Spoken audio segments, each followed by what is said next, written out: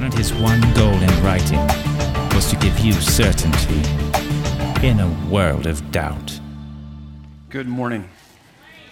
You guys doing well? Good to have you with us. I've been praying about it for a while, and I'm going to become a missionary to Disney World. Anybody want to go? It's not as easy as what it might sound. It's pretty difficult. They have a really hard time. Keep praying for them, and they're doing a lot of good work there. We appreciate them very much. Welcome to our group therapy session this morning. Good to have you with us. If you have your Bibles, you can turn to Luke chapter 3. We'll look at verses 1 through 20. Can you believe it? We've actually made it to chapter 3 of the Gospel of Luke.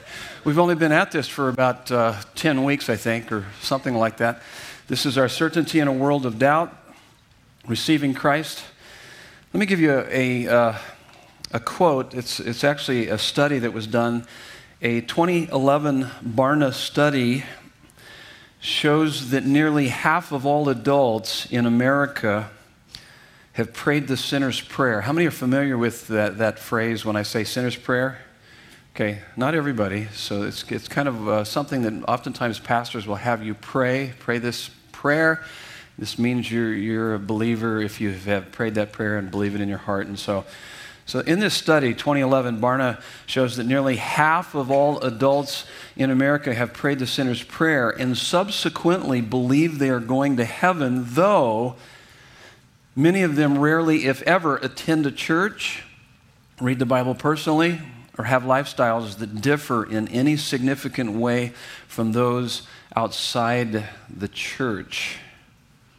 Take a look at your sermon notes, the first statement on your sermon notes. Satan, who is known as the deceiver, Revelations 12:9, loves to keep true believers unsure of their salvation, making them ineffective. If he can keep you unsure of your salvation, guess what he's going to do? He's going to make you ineffective. You're not going to be too excited about your faith, and you're not going to be sharing it with others.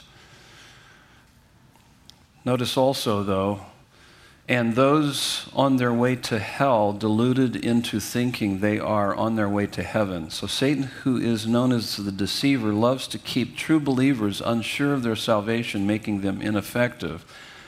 And those on their way to hell deluded into thinking they are on their way to heaven. Here's really what salvation is. I tried to define it in the shortest phrase I could come up with or discover. And this is what it is. Salvation, or becoming a Christian, or receiving Christ, is a position where you repent and believe in a moment and maintain for the rest of your life.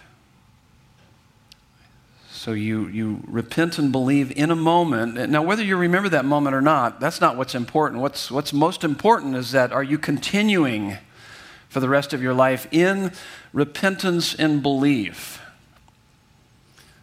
The point is it's more than some magic prayer that I prayed 10 years ago. Oftentimes I hear people, I've asked people, are you a Christian? He says, well, yeah, I prayed the prayer. Okay. When? 10 years ago? But what about now? How are you living out that faith now? Are you living that faith out now? That's the point. So salvation is a position where you repent and believe in a moment and maintain for the rest of your life. John 1:12, it says there, the Gospel of John, he says, to all who received him, to those who believed in his name, that is Jesus, they have been given the right to become children of God. So they received, they believed.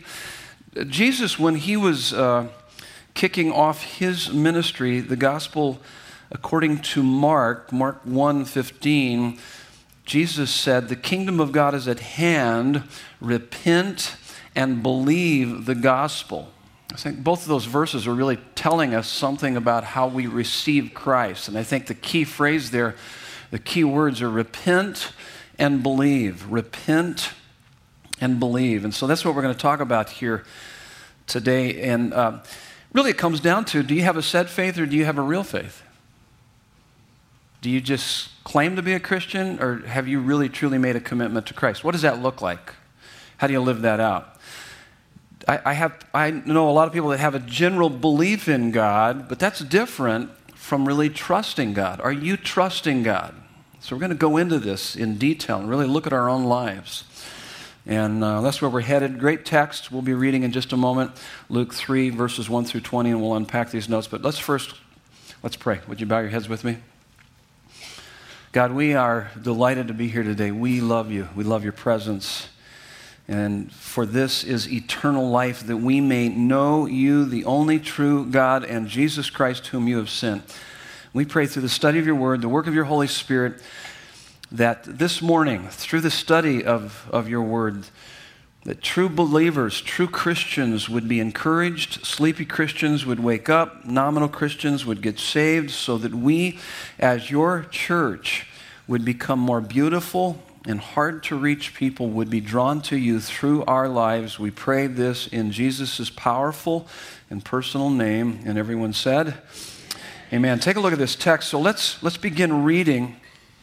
The first two verses are kind of packed full of a lot of hard words, hard names. So let me see if I can work through this. But there is a point to this that Luke is wanting us to understand. In the 15th year of the reign of Tiberius Caesar, Pontius Pilate being governor of Judea, and Herod being tetrarch of Galilee, and his brother Philip, tetrarch of the region of Iturea and Trachonitis, and Licinius, tetrarch of Abilene, got through that. During the high priest, so that's the political culture, and then he moves in verse 2 to the spiritual or the religious culture. During the high priesthood of Annas and Caiaphas, the word of God came to John, the son of Zechariah, in the wilderness. So this is talking about John the Baptist, the forerunner of Jesus, that was prophesied 700 years earlier in the book of Isaiah, other books. So God has not spoken to his people for some 400 years, and now God begins to speak through John the Baptist. Pretty powerful stuff. And really the point of these two verses is that this is not a legend. This is history. It's fact. It's historical. And part of that, he's pointing out too, that when you study these characters that he just described, is that it was very, very corrupt culture politically and spiritually. And now John, the forerunner of the Messiah, begins his ministry, as I said, predicted in the Old Testament. In verse 3, it gives us John's basic message. This is kind of the thesis statement of what we're going to unpack here. And he says, and he went, this is John, and he went into all the region around the Jordan, proclaiming a baptism of repentance for the forgiveness of sins. And then we move into, Luke is telling us that now John the Baptist is the fulfillment of this prophecy. And he gives us this metaphor of John's ministry, kind of this word picture. We're going to have to come back to it, and I'll explain what he means by this, because it helps us to understand what it means to receive Christ. So as it is written in the book of the words of Isaiah the prophet, so this was written some 700 years earlier, the voice of one crying in the wilderness, prepare the way of the Lord, make his path straight, because this is exactly what John the Baptist is saying and what he's doing. Every valley shall be filled, every mountain and hill shall be made low, and the crooked shall become straight, and the rough places shall become level ways, and all flesh shall see the salvation of God. And now from verses 7 all the way to about verse 18, there's this, it's really seen in John the Baptist. We're going to see this being fulfilled in John the Baptist's life. That metaphor illustrated in his life. And it says, he said, therefore, to the crowds. So this is John the Baptist. He said to the crowds that came out to be baptized by him, you brood of vipers. I was thinking about starting this morning by saying that. And say, and welcome to Desert Breeze Community Church. Not a very nice, friendly welcome. Welcome to our church, you brood of vipers. You're like, what in the world? He's picking a fight right from the get-go. You brood of vipers. Well, we'll explain that as we walk through that. Who warned you to flee from the wrath to come? bear fruits in keeping with repentance, and do not begin to say to yourselves, we have Abraham as our father, for I tell you, God is able from these stones to raise up children for Abraham. Even now the axe is laid to the root of the trees. Every tree, therefore, that does not bear fruit, good fruit, is cut down and thrown into the fire. Well, that doesn't sound very encouraging, does it? But notice their response. And the crowds asked him, what then shall we do? They're receptive. That's amazing. If they don't start preaching better at this church, we're leaving. We're not even going to give anymore. I mean, that's what I'm thinking. I'm thinking like, wow, this guy's rough. This guy's hardcore. But the crowd say, hey, what shall we do? They're showing true repentance. And he's going to lead them through repentance and belief in Christ. And he answered them, whoever has 2 tunics is to share with him who has none, and whoever has food is to do likewise. Tax collectors also came to be baptized and said to him, Teacher, what shall we do? And he said to them, collect no more than you are authorized to do. Soldiers also asked him, and we, what shall we do? And he said to them, do not extort money from anyone by threats or by false accusation, and be content with your wages. And as the people were in expectation, and all were questioning in their hearts concerning John, whether he might be the Christ. So they're kind of thinking, well, is this the Messiah that we've been waiting for? Notice his response. It's remarkable. John answered them all, saying, I baptize you with water, but he who is mightier than I is coming, the strap of whose sandals I am not worthy to untie. He will baptize you with the Holy Spirit and with fire. Who's he talking about there? Yeah, Jesus. His winnowing fork is in his hand to clear his threshing floor and to gather the wheat into his barn, but the chaff he will burn with unquenchable fire. So with many other exhortations, he preached the good news to the people. Good news? Does that sound like good news to you? Yeah, you know what? It's good news because what he's really helping us to understand, I mean, you're thinking, doesn't sound like very good news, but here's why it's good news. If you were diagnosed with cancer and the doctor said, hey, I've got really bad news for you. You've got cancer and you've got 2 months. And he said that to you, but then he said, but there's a cure. It's 100%, but you need to take it. You need to take the medicine. You need to respond to it. And if you respond, you'll survive. You'll not just survive, you're going to thrive after this. That would be good news, that you have a cure. By the way, we're all terminal, and we're all going to perish. The Bible's very clear about that. Apart from Christ, we're terminal, and we will perish. For God so loved the world that he gave his only Son, that whoever believes in him would not perish, because that's where we're headed. The Bible's very clear about that. We're terminal, we've got cancer, but he's saying, I've got a cure. I've got a cure. It's in Jesus. He's come to rescue us and reconcile us to the Father. It's quite remarkable what he says and what we learn from this. So yes, it is good news. It is good news.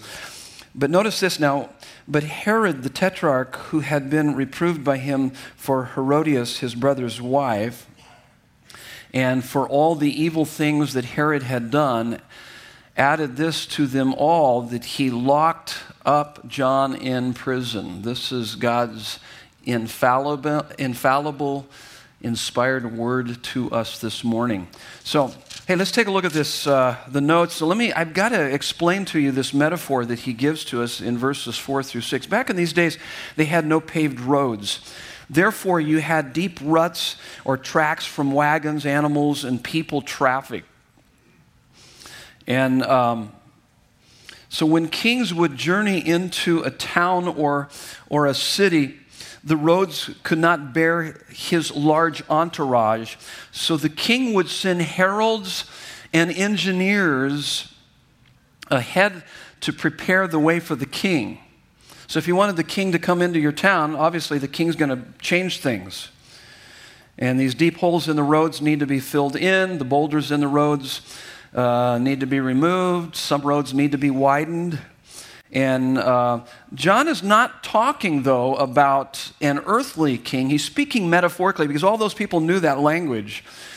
But he's speaking about not just an earthly king, but he's speaking about the ultimate eternal king, Jesus. And that's why John uses the language of valleys being filled in and mountains being taken down. He's using hyperbole in this metaphor to say, hey, there's some things that need to be changed in your life if you're going to really receive Christ. And so this is a great illustration on how to receive Christ. And what he's saying, I put it in a phrase here, to receive Christ, you must receive him as a king. That's the metaphor. And then he begins to unpack that metaphor for us. So John the Baptist is telling us what it means to receive Christ in general. That's verses 4 through 6, Isaiah's metaphor. And then he breaks it down for us with the rest of the text in verses 7 through 18 that we read. So you prepare the highway for the king when you repent and believe. So how do you receive the King Jesus into your life? You repent and believe. So track with me here. You got to listen. Repent. You repent. When you repent, it brings the mountains low. When you repent, it brings the mountains low. When you believe, it brings the valleys up. That's the metaphor. So this is something you hear me say a lot. You should have it memorized by now. If you don't, start working on it, okay? Because you need to have this memorized. Then anytime you look at the cross, you look at the gospel is basically this, that you and I are more sinful than we ever dared to think. That brings the mountains low. But it doesn't stop there. It also says that you and I are more loved than we ever dared to dream. That brings the valleys up. See, fundamentally, what's wrong with us is that we are self-centered. We're self-absorbed. And we struggle with both pride and fear. The gospel eliminates both our pride and fear. It eliminates our pride by saying, you were so sinful, Jesus had to die for you. There was no other way. So how could we ever be condemning or commanding or condescending to anybody? Well, how could we ever be towering or feel superior to anybody? We were so sinful, Jesus had to die for us. That brings the mountains, brings us off of our mountaintop, thinking we're better than others. But at the same time, it also tells us that we are more loved. He loved us so much. Now think about this. He loved us so much, he wanted to die for us. That brings the valleys up. How could we ever feel inferior to anyone? How could we ever cower to anyone? Because the King of the universe loves us and gave his life for us. That eliminates the fear. And what it does is it produces within us a humble confidence. Listen, folks. Listen, gang. Listen, you need to get this. That's great psychology. That's healthy psychology. You want to be a healthy, well-balanced person? See, what it does is it produces within you, when you begin to really encounter Christ, and you have the opinion of Christ that John the Baptist has, that it creates within us, it's not that we think more of ourselves or we think less of ourselves, we just don't think of ourselves because we have this blessed self-forgetfulness. Because we're captivated by the beauty and the glory of who Jesus is. That's what C.S. Lewis calls it. Where you're raptured by him. And so you're not going to tower and you're not going to cower to anybody. You have this humble confidence. That's a great way to live. It eliminates pride, eliminates fear. There's no more self-centeredness because your life is caught up in him, to know him and to experience him. And so let's walk through this to see what this means and what this looks like. So first of all, repentance. Repentance is really it's a 180. It's an about face. It's a U-turn. It's turning from sin. I am more sinful than I ever dared to believe. It humbles us. And here's the first thing that we need to understand. Here's a couple fill in the blanks. About time. Okay. Change the root and you'll change the fruit. Did you notice that he mentions both root and fruit, verses 8 and 9? So as you fill in the blank there, take a look at verse 8. He says, bear fruits in keeping with repentance. And then verse 9, he says, even now the axe is laid to the root of the trees. Every tree, therefore, that does not bear good fruit. So you got root, fruit. So here's what I found in my own personal life. And this was really revolutionary. What I'm going to share with you was revolutionary a number of years ago because I was kind of stuck. I had these stuck points in my life and I couldn't figure out, why am I not changing? If you want to change, this is how you do it. Change the root, and you'll change the fruit. So what does it mean to change the root? Changing the root is this, changing what you trust in. It's what you trust in. That's the root. Now, there's a number of thoughts here that we need to unpack as we work through this morning. And here's the first thought. Goes right along with what he said. If the serpent can't get us to question or doubt God's existence. So this is how we have an adversary, and this is how he works in our lives. If he can't get us to doubt or question God's existence, he'll get us to question or doubt his goodness. Did you notice he called them brood of vipers? Yes, you do. You remember that because I talked about that. So this idea of brood of vipers, when he says that, it's fascinating. He says, you brood of vipers who warned you to flee from the wrath to come. When I was on the fire department, I worked a couple of wildland fires. If you're familiar with wildland fires, is that they actually chase out all the wildlife and even critters, snakes, serpents are on the run because of, that's what he's saying. Who chased you out of the weeds? What wrath, what coming wrath were you thinking of that would cause you to come out here? That's what he's talking about there. He's given us this metaphor. Now, we also know that back in Genesis chapter 3, it was this serpent, this viper. He's calling him brood of vipers because the serpent gets in our heart many times through his lies and convinces us. He convinces us either that there isn't a God or convinces us that we can't trust God. Remember Adam and Eve? The first thing that he said to them, did God really say that? It's almost sneering. And that's what the enemy does with us. You can't trust God. He doesn't have your best interest at heart. All of our sins are rooted right there. Every bit of our problems are right there. We doubt his goodness. So let's walk through that to see what that means here. We mistrust God, so we doubt his goodness either by being very good or by being very bad. Did you notice who he's speaking to, John the Baptist? In verse 2, he says, he, John the Baptist, said to the crowds in general. But then as you kind of look through that, you begin to see who's in the crowds. You see in verses 12 and 14, he describes tax collectors and soldiers. So he's got irreligious people. And then in verse 8, you see that he's got religious people because he says, don't say we have Abraham as our father. Who's he talking to there? He's talking to Jews. And he's just saying, hey, okay, so you claim that Abraham's your father. It's more than a said faith. It's a real faith. That's what he's saying. It's more than a claim. It's a commitment. That's what he wants them to understand. And who's in this crowd? Both good people and bad people. Both religious people, I don't know if I'd call them good, but religious people are bad, if not worse than irreligious people. But he's actually giving us both these categories because listen to me, all of us fall into one of those two categories or we go between the two. And so what does that look like? This is what I put in my notes. So religion, so if you go the religious route, because you're doubting his goodness, you go the religious route, this is what it sounds like. If I keep all the rules, God will owe me the good life I most desire. So if I keep all the rules, if I go to church, I read my Bible, I pray, then hey, I'm gonna live the good life. I deserve it. I've earned it. Here's the irreligious mindset. If I break or make up all the rules, I can break them or make them up however I want to, I'll find the good life I most desire. Both of those are rooted in our doubting the goodness of God. Moralism versus self-discovery. So when we come to him, we not only have to confess our sins, but we have to confess our righteousness. What? Yeah, thinking that somehow we can earn a right standing with him. That's the point. And we doubt his goodness. We doubt the fact that we can have all of his favor by his grace and by his goodness. Now, let's take this even deeper. Oh, by the way, let me ask you this. See if you know where this is best represented in the Bible through a story.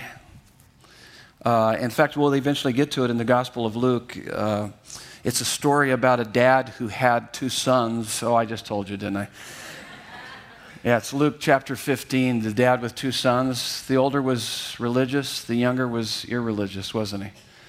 And they both missed the father, and they both doubted the goodness of the father. We do the same. We don't understand it's by God's grace. But, okay, now we're going to dive a little bit deeper into our heart. This was really helpful for me. We break commandments 2 through 10 to the degree, you guys familiar with the 10 commandments? So we break commandments 2 through 10 to the degree we break commandment 1. You can read about the 10 commandments. Exodus 20, 3 through 17 is one of the places where you can find the 10 commandments. So turn to the person next to you and see if they know what the first of the top 10 list is, the top 10 commandments, the 10 commandments. What's the first, number one commandment?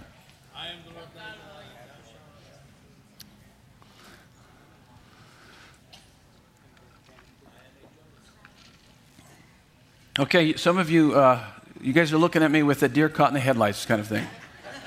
Some of you know, though. I think some of you might have said, love the Lord your God with all your heart, soul, mind, strength. And that's a good try. Good try. But actually, that is pretty much, that's kind of a summary of that, because that's actually the summary of the first 4 of the 10 commandments. The second one, love your neighbor as yourself, would be a summary statement of the next 6 in the 10 commandments. But it's, you shall have no other gods before me. You shall have no other gods before me. So think about this. All of your problems, all of your issues are due to the fact that you violate that one first before you do any of the others, the 2 through 10. You need an example? Yes, you do. Thanks for asking. I'm going to give you one, whether you like it or not, okay? And I've got a couple of examples here. How about let's take adultery? It says in the 7th commandment, don't commit adultery. And of course, we know Jesus even explained it further. He said, if you look at a woman and lust after her in your heart, you've committed adultery in your heart. And so, in this, why would someone commit adultery? Which is very common these days. Here's what I've sat down and talked with people that have committed adultery, and this is why they committed adultery. It had very little to do with the fact that they truly loved this person. It really had to do with the fact that they loved how this other person made them feel about themselves. You guys tracking with me? Makes sense? So it was pretty self-centered. I've never felt so good with this person. It's like, so it's all about you, huh? Exactly. And here's what's ironic about that. Can you see how that's a violation of the first commandment? You shall have no other gods before me. You mean to tell me you have a God who loves you and adores you and gave his life for you? You have all the esteem and the value you'll ever need, and you're trying to find it in a relationship? What the heck are you thinking?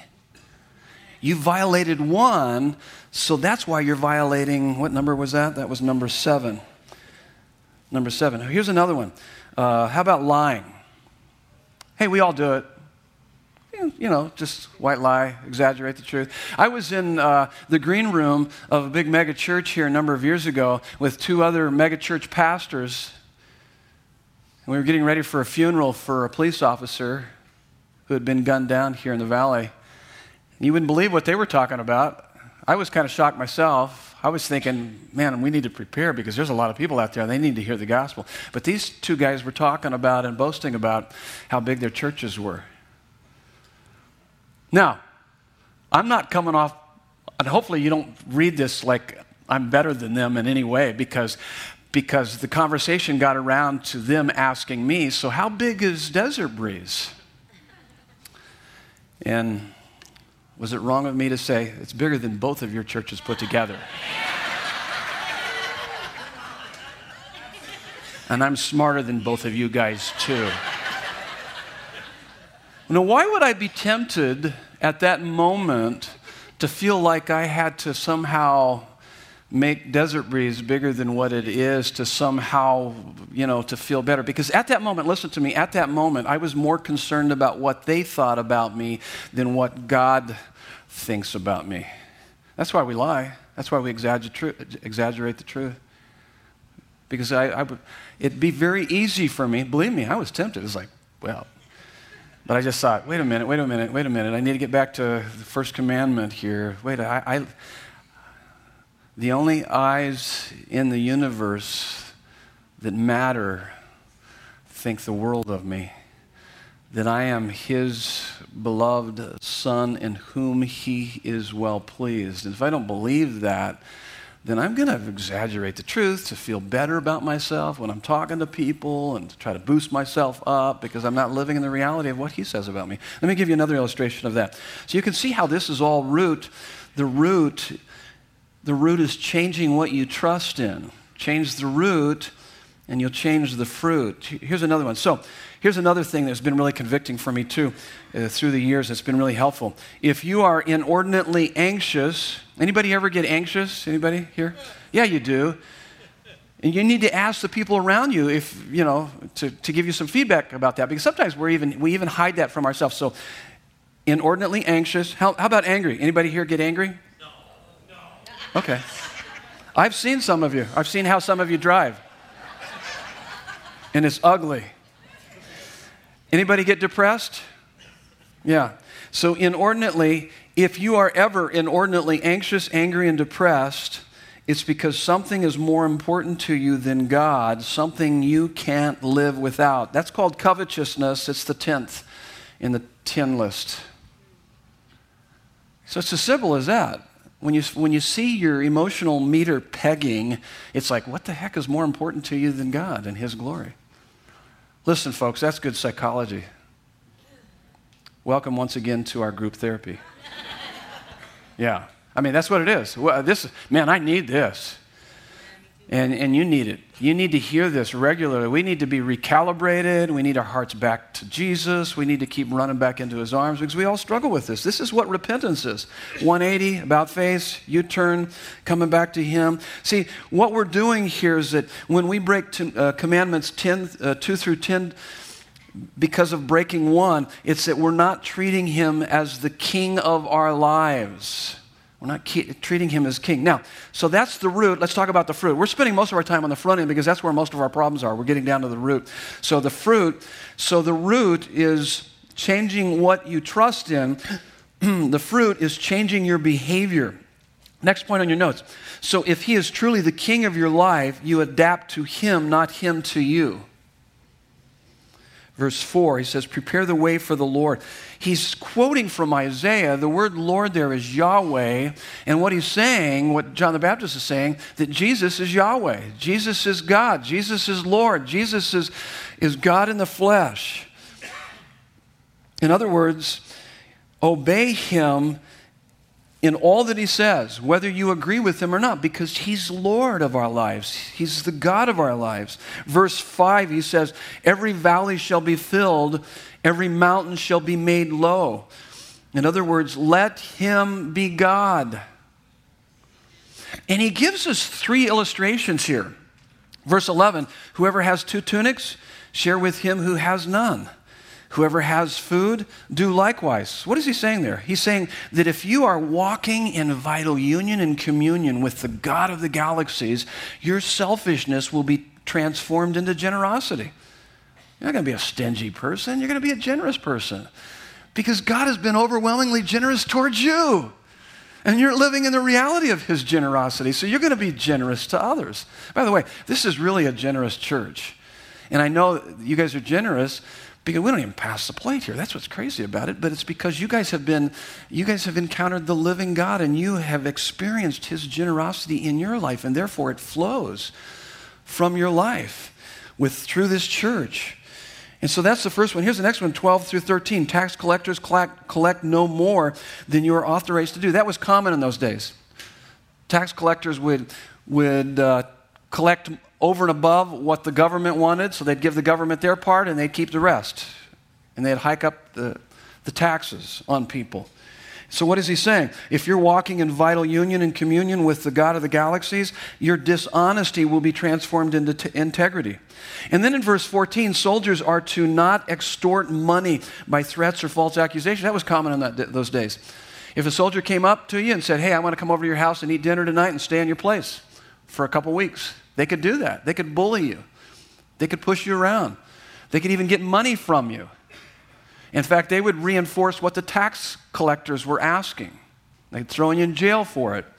So that's what he's saying. Don't do that. He's saying, hey, if you're walking in vital union and communion with the God of the galaxies, your bullying will be transformed into gentleness, your greed into contentment. So here's my question for you. If you truly have a relationship with Christ and you're walking with him, are you becoming more generous, honest, gentle, and a contented person? If that's not the fruit, then you got to get back to the root because you're trusting in something other than Christ. You need to come back and put your trust in him. Are you becoming less and less of a stressed out, angry, and depressed person and a more and more loving, joyful, and peaceful person? It's a good question. I want to become a more loving, joyful, peaceful person. So here's the next point on your notes. So we trust him first. That's the root. So we trust him first. We got to get the order right. Otherwise, we become religious. So we trust him first. That's the root. And obey him second. That's the fruit. Not the other way around. So we don't obey him to be saved because we'd be earning our salvation. And then we're just using him. That's not actually... We're not really loving him in and of himself. We're using him to be saved. So we don't obey him to be saved. We are saved, therefore we obey him. You must trust in what he has done, not in what you do. Ephesians 2:8-10 makes that very clear. For by grace are you saved through faith. This is not of yourselves. It is a gift from God, not by works, so that no one can boast. We are his workmanship. And so it's his work in our lives. It's in his work for us and then in us. And so the more you live in the reality of the fact that because of Christ, you are not just accepted, but celebrated by a perfect Father, the more it changes everything about your life. So that's the first thing you've got to come into the realization of. So when you repent, you're turning from sin and you're beginning to look to Christ and you begin to realize, oh my goodness, what I have in him. Of course I'm going to turn from sin because of all that I have in him.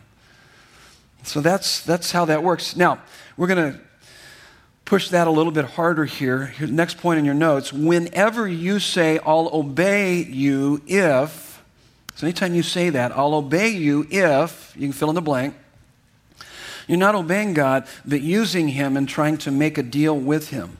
The if is your real God that you are serving.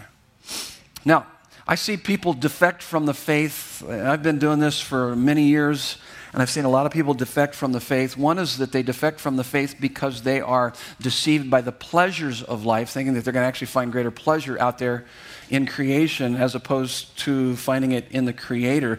But another way that they defect from the faith is that they become disillusioned by the pressures of life, doubting God's goodness in the midst of the pain and the suffering. There's a lot of pain and suffering, and I've seen Christians go through that.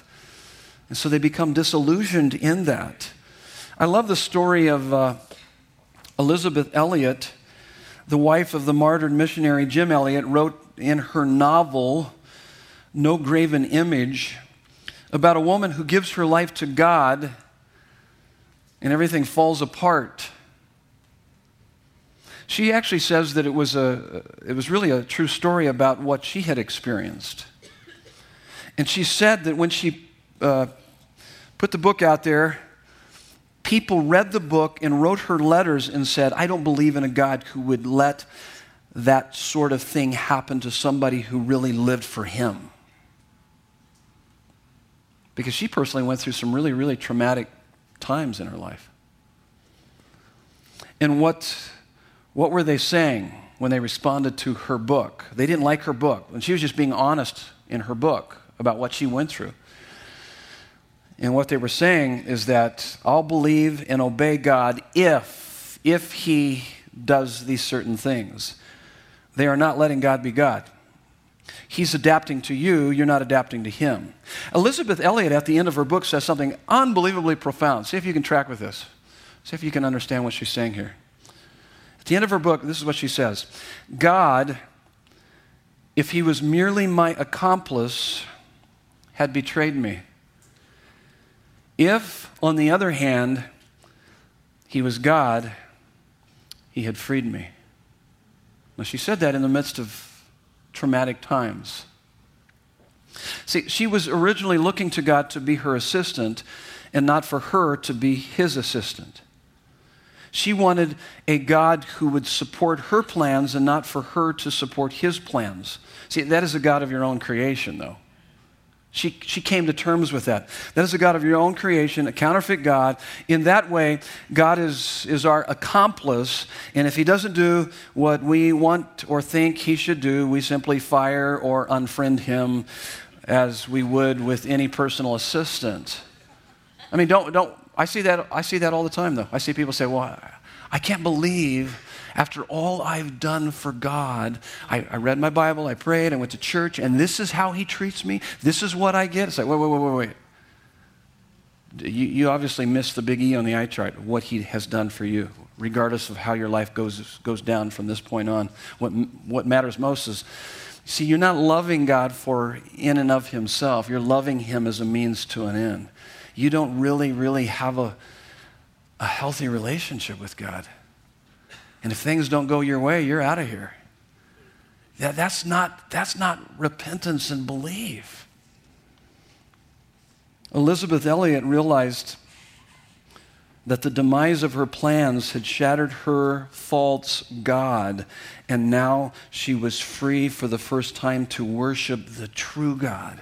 Now listen to what she says. She quoted, this was another quote from her later on. This is what she said. God is God. If he is God, he is worthy of my worship and my service. I will find rest nowhere but in his will. And that will is infinitely, immeasurably, unspeakably beyond my largest notions of what he is up to. I surrender to him. My life is his. Now, that's the repent. Repent, turn from sin, and now believe in the Savior. Turn towards the Savior. This is the next part of this. And so repent, root, changing what you trust in, fruit, changing your behavior. But here's the belief. The belief is I'm more loved than I ever dared to dream. This is the confidence. So there's two words for that. Enjoy, expect. So two words for repent, root, fruit. Two words for believe, enjoy, expect. Here's the first thing. Enjoy his goodness. Verse 15, people are wondering if John the Baptist is Christ. John the Baptist responds, verse 16, I baptize you with water, but he who is mightier than I is coming, the strap of whose sandals I am not worthy to untie. I mean, I think that's almost become so common to us to hear that. I don't think we really understand what he's saying. I'll explain it in just a moment. He will baptize you with the Holy Spirit. So that is a remarkable statement. A slave by Jewish law was not required to deal with someone's smelly, gross feet. Because in those days, you'd walk the dirty streets. They were all crusted with dirt and mud and animal feces and whatever. And it was considered very demeaning to do such service. And what John is saying is that I'm not even worthy to aspire to that level of service for Jesus.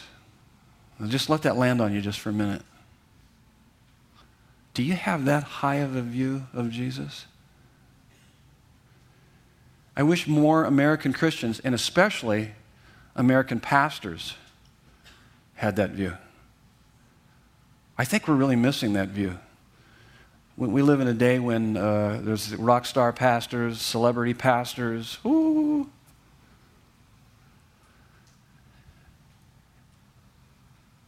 That doesn't make any sense. When you begin to understand who Jesus is, listen, if you come here and you keep your eyes focused on me, I am going to disappoint you. Just ask my wife. I will. But it ain't about me. It ain't about anybody up on the stage. It ain't about our music. It's not about my teaching. It's not about anything. If you miss Jesus, listen to me. If you miss Jesus and all that we do, you've missed everything. I think it's impossible to exaggerate his goodness and greatness. He's saying, I don't even aspire to that level. Do you have any idea who I'm talking about? He's beyond your wildest dreams, and he wants to baptize you with his Holy Spirit. He wants to give you a life that is more exhilarating, more exciting, more energizing than you have ever experienced. That's what he's saying. And it's in Jesus. It's in Jesus. It's in him. Don't miss the big E on the eye chart. It's all about Jesus. It's all about him. It's knowing him. It's a relationship. It's a relationship with him. It's knowing him. It's walking with him. It's enjoying him. It's having him at the center of our lives. And so here's the next point in your notes. Jesus becomes more beautiful to your imagination and more attractive to your heart than anything else. And I gave you a bunch of verses there that kind of help you with that.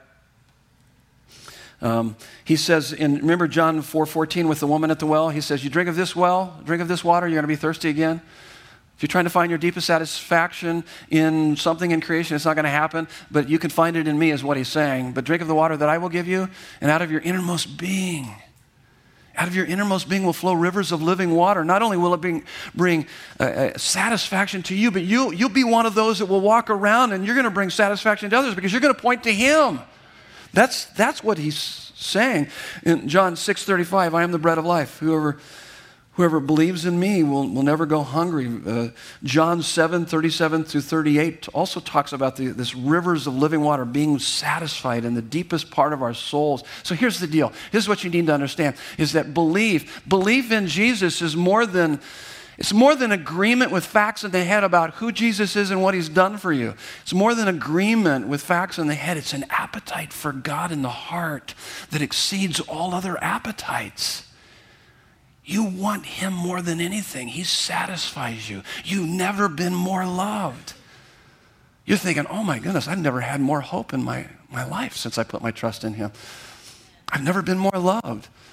I've never experienced greater satisfaction. Oh my goodness, I love spending time with him. I love reading his word. I love worshiping him. I saw many of you this morning while we were doing that worship set. Man, that was a great worship set. I was just like, wow. Thank you, Lord, for your presence here. There was a sense, some of you had that sense on your heart. It's like, oh my goodness, he is good. Taste and see that the Lord is good. So enjoy his goodness, but expect his greatness. Did you notice what he says in verse 8? He says, God can raise up children from these stones. What is he talking about there? He's talking about the greatness of God. Are you kidding me? He can turn stones into Christians? Yeah, that's what he's saying.